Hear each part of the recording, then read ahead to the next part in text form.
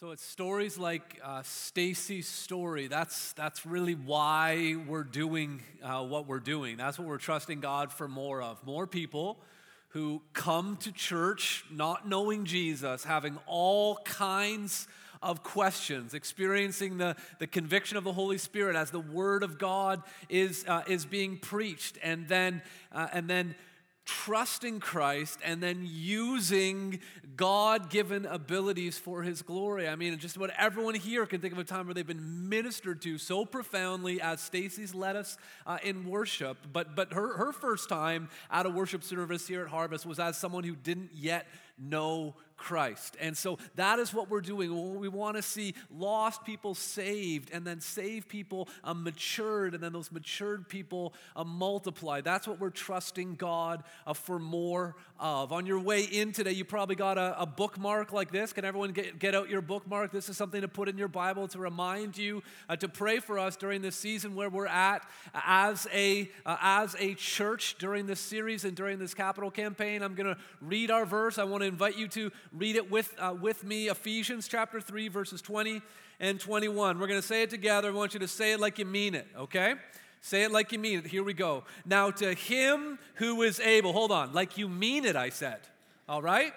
Say it like you mean it. Let's go. Now to Him who is able to do far more abundantly than all that we ask or think, according to the power at work within us. To Him be glory in the church and in Christ Jesus throughout all generations, forever and ever. Amen.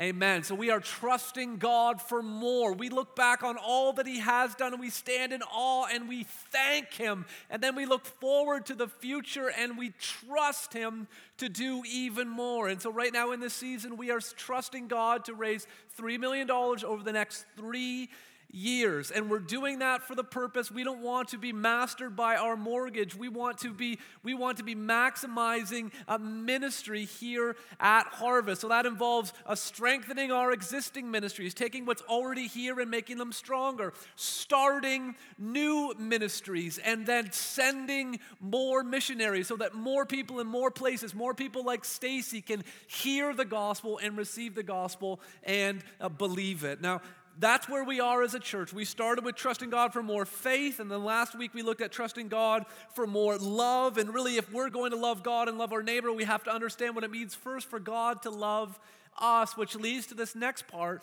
trusting God for more humility. Luke chapter 14 is where we're going to be looking today. Open up your Bibles. If you don't have a Bible, our ushers are coming up and down the aisle with copies of the Bible. These are free Bibles. These are gifts to you. If you don't own your own copy of God's Word, just raise your hand and they'd love to pass one on to you. Luke chapter 14, verses 7 to 11.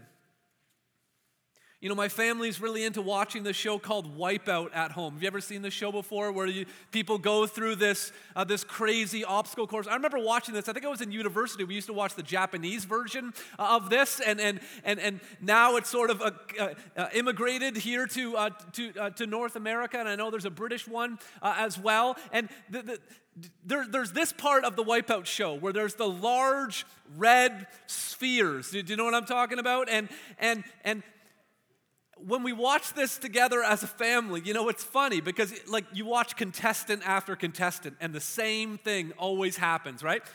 But every time a new contestant tries to go over, you think, well, maybe this time this person will make it. And then never. They always end up having some catastrophic crash into the water or into the mud.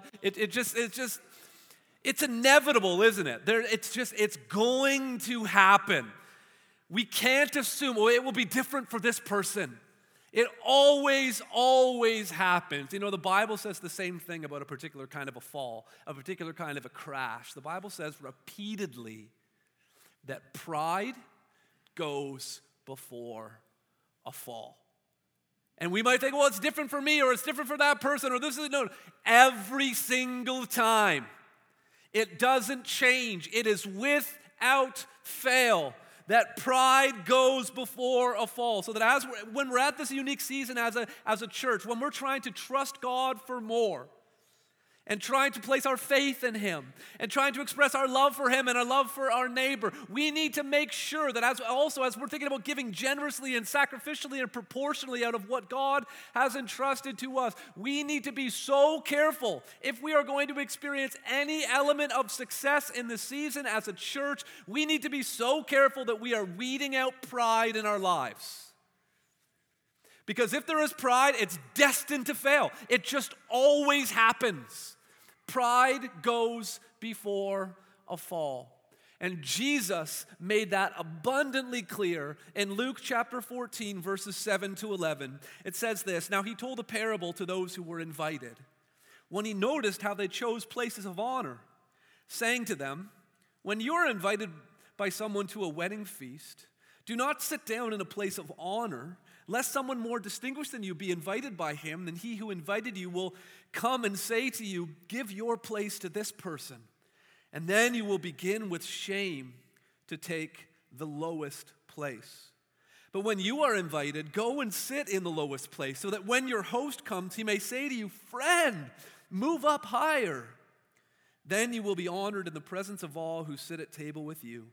For everyone who exalts himself will be humbled, and he who humbles himself will be exalted." Let's bow our heads and pray. Heavenly Father, this is your word. These are words spoken by your Son, recorded by Luke under the inspiration of your Holy Spirit. And I pray right now, God, that we would receive what you are saying to us, God. That we would open our ears and open our hearts, God. Lord, we all struggle in the area of pride or arrogance or thinking too highly of ourselves or just too much about ourselves. And so, Lord, I pray that you would do a work in us to set us free and to set us on the secure path of humility. Because when we're on that path, we will never fall. And God, help us to steer clear of the pathway of pride, which always leads to a wipeout. So God, help us, we pray, in Jesus' name. Amen. Amen. Verse 7 says that Jesus told this parable to those who were invited. Jesus was at a dinner party at the time. And it was sort of a unique dinner party because the whole thing was really just a setup. It was a sting operation. They were trying to trap Jesus. A dinner was being served on a Sabbath. And they brought someone to the meal in order to try to trap Jesus. They brought someone who had a dropsy, or we would call it today edema. The fluid in this person's body was gathering in certain cavities in certain areas. And so there was this massive, disproportionate swelling in different places of this person's body. And they wanted to see if Jesus would break the Sabbath by healing this man. And Jesus goes ahead and he heals him, and he tells them, if your son or your ox fell into a ditch or into a well on the Sabbath, wouldn't you go and rescue them? And so their plan failed, but then there was sort of a double fail to the plan because here's why. Jesus stayed for dinner. They didn't really want him there. The whole point was to get him to do something on the Sabbath, and then that kind of failed, but then Jesus just said, oh, you invited me for dinner, like let's eat. And so it was a little bit awkward, and then as they're taking their places, Jesus is watching. He's always observing. He doesn't miss anything. It says he told a parable to those who were invited when he noticed how they chose the places of honor. Now, at a wedding banquet or a big family function or a fundraiser or something like that, that there are certain places. There are places of honor. There's a special table setting. There's a head table. It's a prominent place, and we're all checking, the place cards and the little chart on your way into the wedding reception to figure out where we're sitting, but certain people, they know exactly where they're sitting because they are in the places of honor. They don't need a chart to tell them where they're supposed to be. They're in the places of honor. Now, in Jesus' day, they didn't eat, like this at tables with knives, forks, and spoons. It was probably, if you ever gone out for Ethiopian food, that's probably the closest and as far as an experience goes, to how people ate in Jesus' day. There was a table that was just barely elevated up off the floor. And then they sat on couches, which were not like, they're called couches, but they're not couches like today. It was basically just like a flat cushion on the ground, and they ate on the ground. That's why in the Bible it says that they reclined at table. This is what reclining at table means. You leaned on this elbow and you reached into the middle like this. Now, the host would position himself at one particular place at the table, and then people would fan out from the host, kind of creating the letter U around the host, and the host was right in the bottom of that U. And the closer you were to the host, the more honorable place that you had. So keep this in mind. As Jesus is watching these people take their place at table, they're not, getting in chairs and trying to sit down. They're like moving around on the floor trying to find their position. Where's the host going to sit? I want to make sure that I am at the seat of honor. And then he tells them this parable. He says, when you are invited by someone to a wedding feast, do not sit down in a place of honor, lest someone more distinguished than you be invited by him. And he who invited you both will come and say to you, give your place to this person, and then you will begin with shame to take the lowest place. This is one of the most practical of all Jesus' parables. The lesson is so clear. It's something that we can apply every day of our lives. Our outline today is really simple. There's two parts to the parable. One is a warning, and then the other is Jesus' recommendation. And so here's the warning that Jesus wants to make clear to us, that pride leads to humiliation. Pride leads to humiliation. It says that this person will with shame, have to leave the highest place and go to the lowest place. There's multiple layers of awkwardness in this story. Not only is it awkward for you, but the host has to get up from where he is, and maybe you're 2 or 3 down from him. He has to get up, and then you're lying down on the ground, and has to kind of whisper to you, excuse me, Uncle Joseph's here. You gotta. And so then it's awkward for Uncle Joseph because you're in his spot.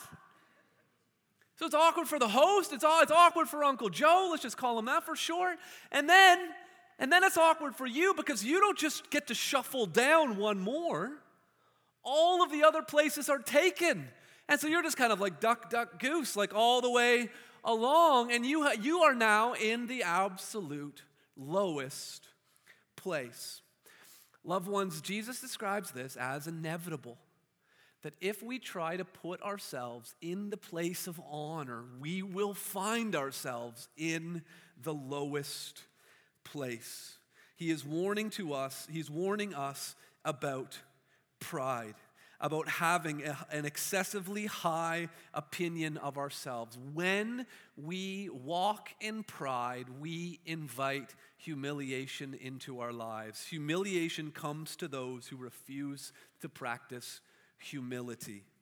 Pride leads to humiliation. And the great thing about this story is that it applies to every part of our lives, not just where we should sit at a table. John Stott so wisely says that at every stage of our Christian development, in every sphere of our Christian discipleship, pride is our greatest enemy. Pride is our greatest enemy because it's pride that that prevents us from seeing things clearly. Proverbs 16:18 says, pride goes before destruction and a haughty spirit before a fall. To be haughty means to look down your nose at someone. It means to think that you're better than other people. When we begin to think that way in our marriages, when we begin to think that way in our friendships, when we begin to think that way at work and at church, then comes destruction. Now, some of you might be thinking, well, listen, I'm just not a very proud person. I haven't experienced a lot of success in my life. I'm not very prestigious. I don't hold a prominent position, and so I'm kind of by default in the lowest place. Well, you need to understand that pride is so deceptive. Pride comes in multiple forms. There's multiple manifestations of pride. One is so obvious, right? And no one likes this person. No one likes pride in the form of self-promotion. We know that person. They're just walking around passing out resumes. Have you seen that in my trophy room? They're just always promoting themselves. And that's such an obvious form of pride. But that's just base level. That's Pride 101. But there's an advanced master's class in pride that's not self-promotion, it's self-pity. Self-promotion says, I deserve more attention because I have more ability and more gift and more charisma and more money and more this and more that. But self-pity says, I deserve more attention because my story is more sad and I have more difficulty and I face more adversity and I have more struggles and I have more problems. Do you notice that both are saying the same thing? I have more. I have more, self-promotion. I have more, self-pity. It's all about self. It's all about compared to other people. People should rearrange their lives around me because I have more ability.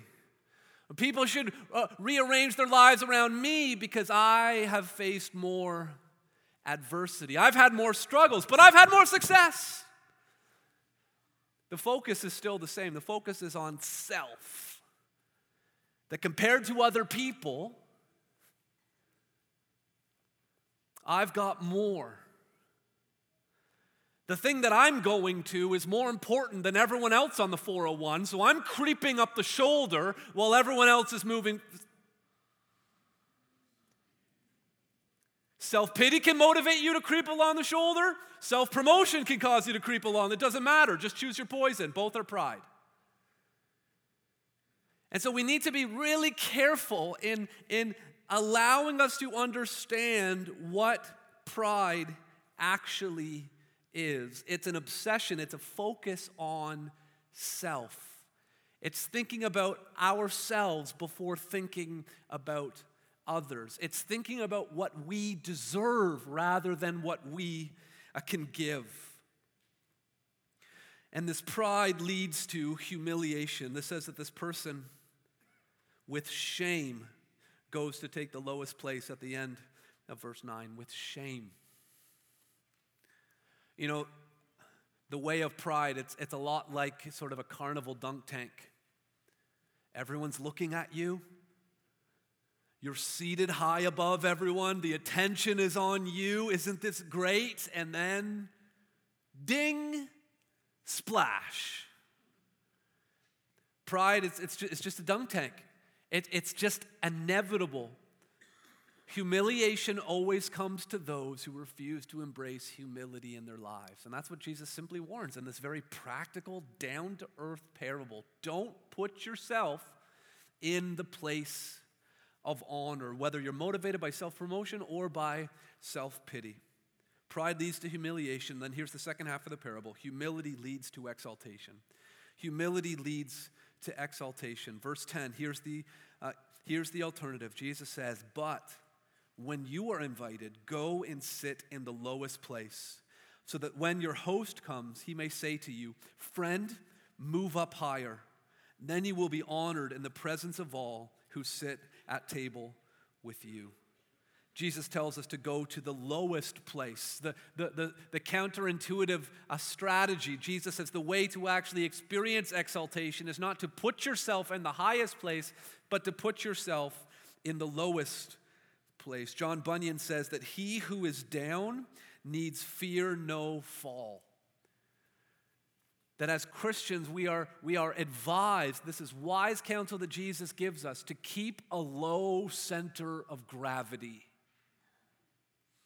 When we get puffed up with pride and thinking that we're something and thinking that we're more important than other people or that our problems are bigger than other people's problems, then we become highly unstable and tipsy. And it's only a matter of time before we fall, but we ought to keep a low center of gravity to stay low. And we stay low by going to the lowest place. I remember when I used to travel a lot with my friends, the driver had their keys, and everyone would say, okay, let's go, and then someone would yell, shotgun. Do you remember that? And we used to have a whole bunch of rules. There was sort of a code of conduct as it relates to shotgun. No one may call shotgun while still inside the four walls of a building. You can't call shotgun unless the entire group is within visibility of the actual vehicle. And so there was a whole bunch of rules. And listen, if to modernize, the idea is Jesus would say, don't call shotgun, always call backseat middle. I don't think anyone has ever, in the history of motor transportation, called backseat middle. I mean, did they ever really consider that a person was going to one day sit in that seat? I mean, I think that's the torsion bar going through the middle. So first of all, you have way less leg room. And if you try to spread your legs out, then you're touching the legs of another human being, which is just never a good idea. And then when I was a kid, I mean, they didn't care about the backseat middle person at all. There was no strap going this way like everybody else. And did you ever notice, too, that your strap was adjustable for some reason? I mean, you could put it over your head if you wanted. There was no concern for the person in the backseat middle. I mean, if you got in an accident, you're the first one flying through the windshield. You just pass right by everybody. But Jesus is saying, take backseat middle. A couple of weeks ago, there were some visitors from some ministry leaders from another ministry down in the States, and they were just coming just very humbly, wanting to learn about what God is doing here in Canada, and particularly in the Greater Toronto area. And they were just so encouraged by the diversity that they saw here and the growth that was happening. And we went out for lunch with them, and I ended up driving. And one of the people, one of the leaders, he ended up sitting in the third row of our Mazda 5. And I told him as he was getting in there, hey, our car's relatively clean, but it's kid clean. We got 4 kids. I haven't been back there in 6 months. I have no idea what's back there. And so, he just carried on this conversation, and Hamal was in the car as well. And so I just thought, well, I got his name, I got his business card. He's from a ministry called Life Shape. And so maybe I'll just Google him. I'll just try to, who is this guy? Turns out his father-in-law started one of the most successful fast food chains in all of North America. Sitting in my back seat was an heir to billions of dollars, no doubt. Sitting in my back seat. And he chose the low, and listen, no one said, hey, come up here. You see, that's the danger with oversimplifying how humility works. You can't use humility as a means to an end. Okay, the guest of honor's here. I'm going to sit here, and I'm just going to wait. I'm going to wait for, come up, friend, come up, friend. No, that's not how it works. Humility is not just something that you do to get what you, because that's really just another form of pride. That's false humility. But to truly just be thankful that you're in a car at all, that's humility. Front seat, back seat, third row of a Mazda 5. That's where humility truly comes from. Loved ones, it's a prerequisite for ministry. When Isaiah saw the holiness of God, what did he say? He says, woe is me. I am ruined. He was in a place of humility. And that is when he was ready then to say, here I am, send me.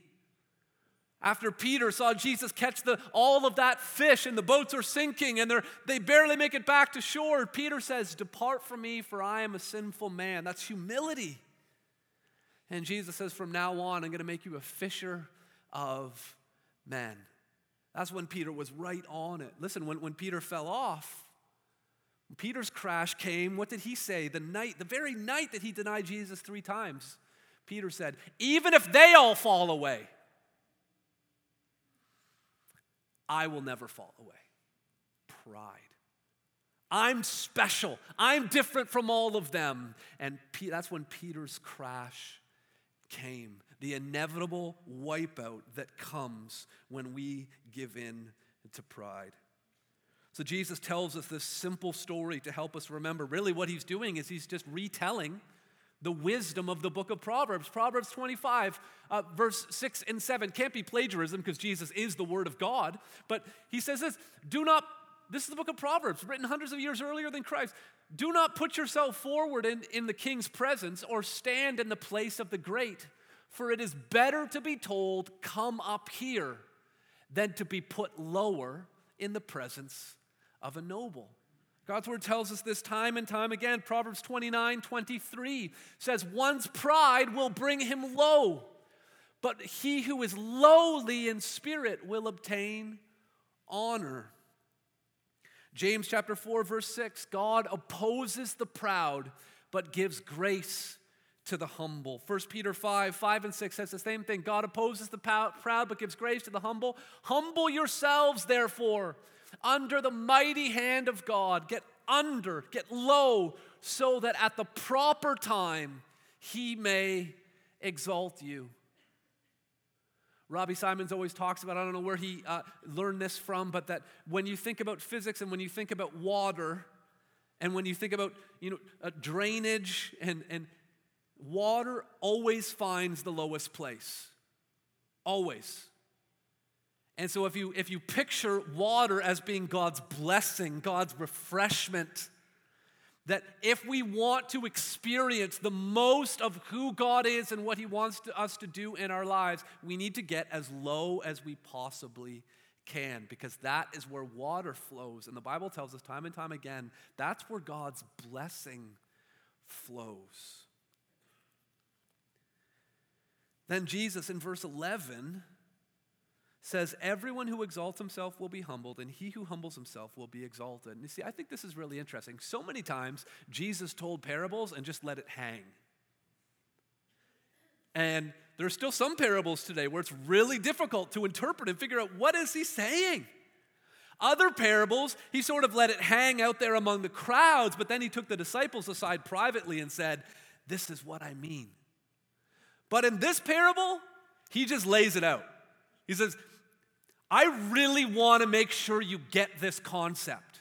And so he tells the story, and then in verse 11, here's what the story means. Everyone who exalts himself will be humbled, and he who humbles himself will be exalted. Notice how all-inclusive the language is. Everyone. This is a universal principle. This doesn't just apply to certain people in certain situations. It involves everyone. Now, some of you this whole time, if you've been hearing this message about listening to this message, a message on humility coming from a guy with lights on him talking to hundreds of people, what does he know about humility? Well, if that's what's going on in your mind, then you need this message just as much as I need this message. Because if we simply think that humility comes baked in, pre-packaged with certain professions or certain positions, and that pride comes with certain professions or certain positions, then we've got it all wrong. Humility isn't just as simple as find a broom and start sweeping. You can sweep and be filled with pride. You can preach and be filled with pride, but you can also sweep with humility, you can preach with humility. There's no level, there's no place where you need to find yourself on an organizational chart or any amount of success that says that pride is now a problem for you or that you're a more humble person. No, pride is so insidious, it's so evil, it's so subtle, it's so deceptive. It seeps into our lives at every single level. Sometimes the most humble thing for a leader to do is to lead. And so we can't assume that because a person is in a certain position or achieved a certain amount of success that somehow humility is not attainable for them. Heirs to billionaire fortunes can still sit in the back seats of Mazda 5s. And so it's not just as simple as your position. There's something far deeper. And you need to hear and understand this. That the answer to dealing with our pride is not simply to focus on humility. Jesus says that those who do exalt themselves will be humbled, and those who humble themselves will be exalted. But the question is, how do you actually humble yourself? How do you get to that point of humility? What holds us back from experiencing what Jesus is talking about here? Anglican minister J.C. Ryle describes or asks himself this question. He says, what is the root and spring of humility? If humility is so important, where does it actually come from? We're not just talking about surface level humility. What is the root and spring of humility? One word describes it. The root of humility is knowledge. Right knowledge. The man who really knows himself and his own heart, who knows God and his infinite majesty and holiness, who knows Christ and the price at which he was redeemed, that man will never be a proud man. He goes on to say, ignorance, nothing but sheer ignorance. Ignorance of self, ignorance of God, of Christ. That is the real secret of pride. From that miserable self-ignorance, may we daily pray to be delivered. He is the wise man who knows himself, and he who knows himself will find nothing within him to make him proud. Loved ones, the answer to dealing with pride is not to simply focus on humility. The only way to deal with pride is to focus on Jesus Christ. Because it's only in Jesus Christ that we can have that proper knowledge, that knowledge of God, that knowledge of who he is, that knowledge of ourselves. And so Jesus is our ultimate example of humility. Turn with me in your Bibles to Philippians chapter 2. Let's hear those pages turning. Philippians chapter 2.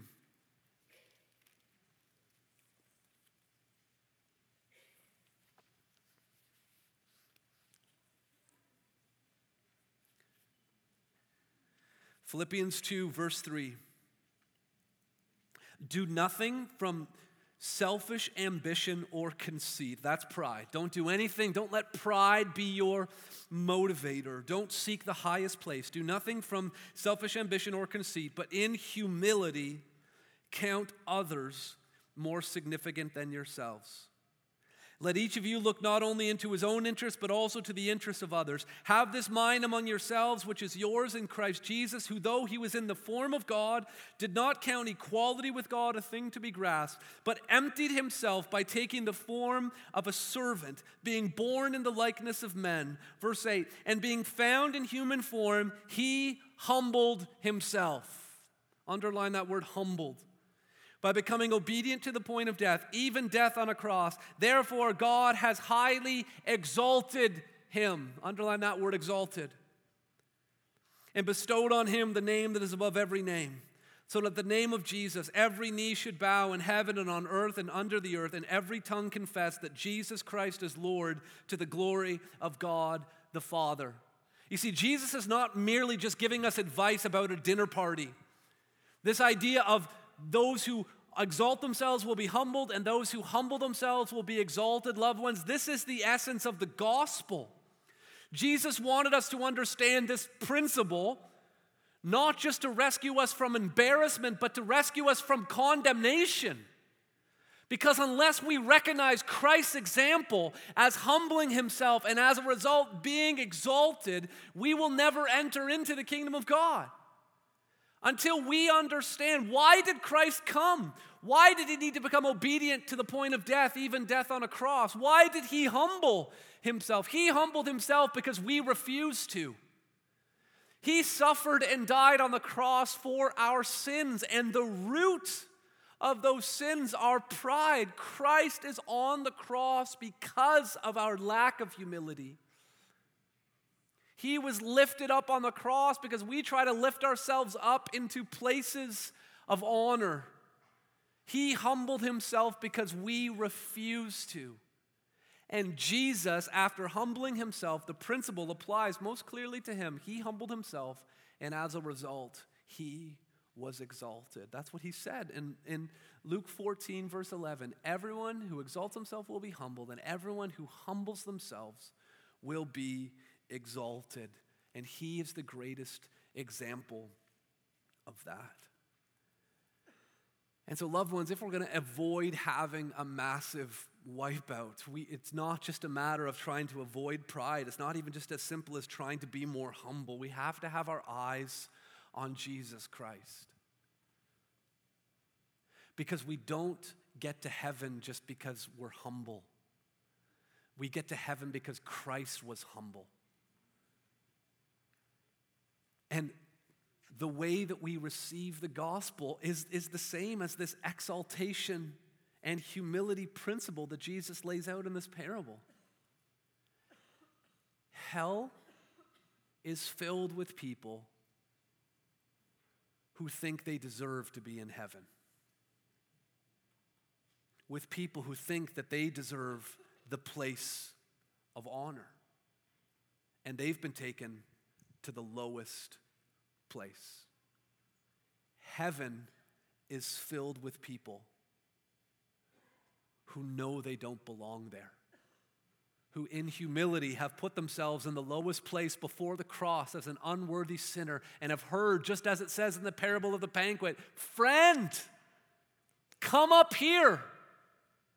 Loved ones, this is the essence. This is why humility is so important. It's because it's what the Christian life is all about, knowing who we truly are and knowing who Christ is and then living that out every day of our lives. And so what humility might look like, listen, we're not going to pass out 600 brooms at the end of the service. That's too simple.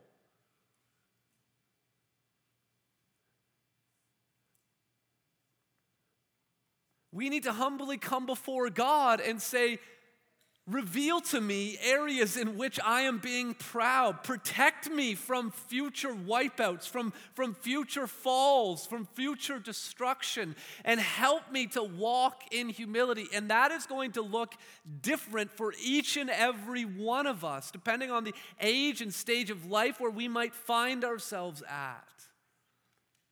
Sometimes we can hide behind humility rather than actually following through on what God is truly calling us to do. Sometimes we can hide behind some sort of call of God just to reinforce underlying insidious pride. It's never just as simple as, well, I'm doing this or I'm doing that. It's humbly coming before God and saying, what do you want me to do? And so let's spend a couple of moments now just closing our time in prayer, coming before the Lord, asking Him in our unique and specific situation, what do we need to do at this moment to humble ourselves? And so, Heavenly Father, we come to you right now in the name of Jesus.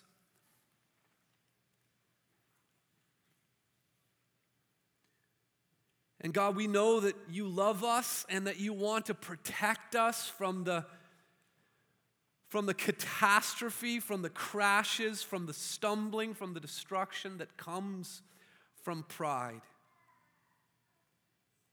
Lord, maybe there's unconfessed sin in our lives that we're not bringing forward to those who love us because of our pride, because we want people to see us in a higher, more exalted place than where we truly are.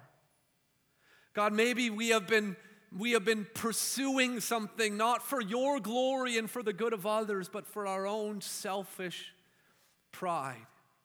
God, maybe we've been wallowing in self-pity. That's really just a manifestation of a pride. Lord, I pray that you would help us to walk in humility, that you would help us to love you, to be led by you, to trust in this principle that you lay out so clearly, that proud people end up being humiliated and that humble people end up being exalted. God, help us to get our eyes off ourselves, our eyes off of pride, even our eyes off of humility, and get our eyes fixed on you. I pray these things in Jesus' name. Amen.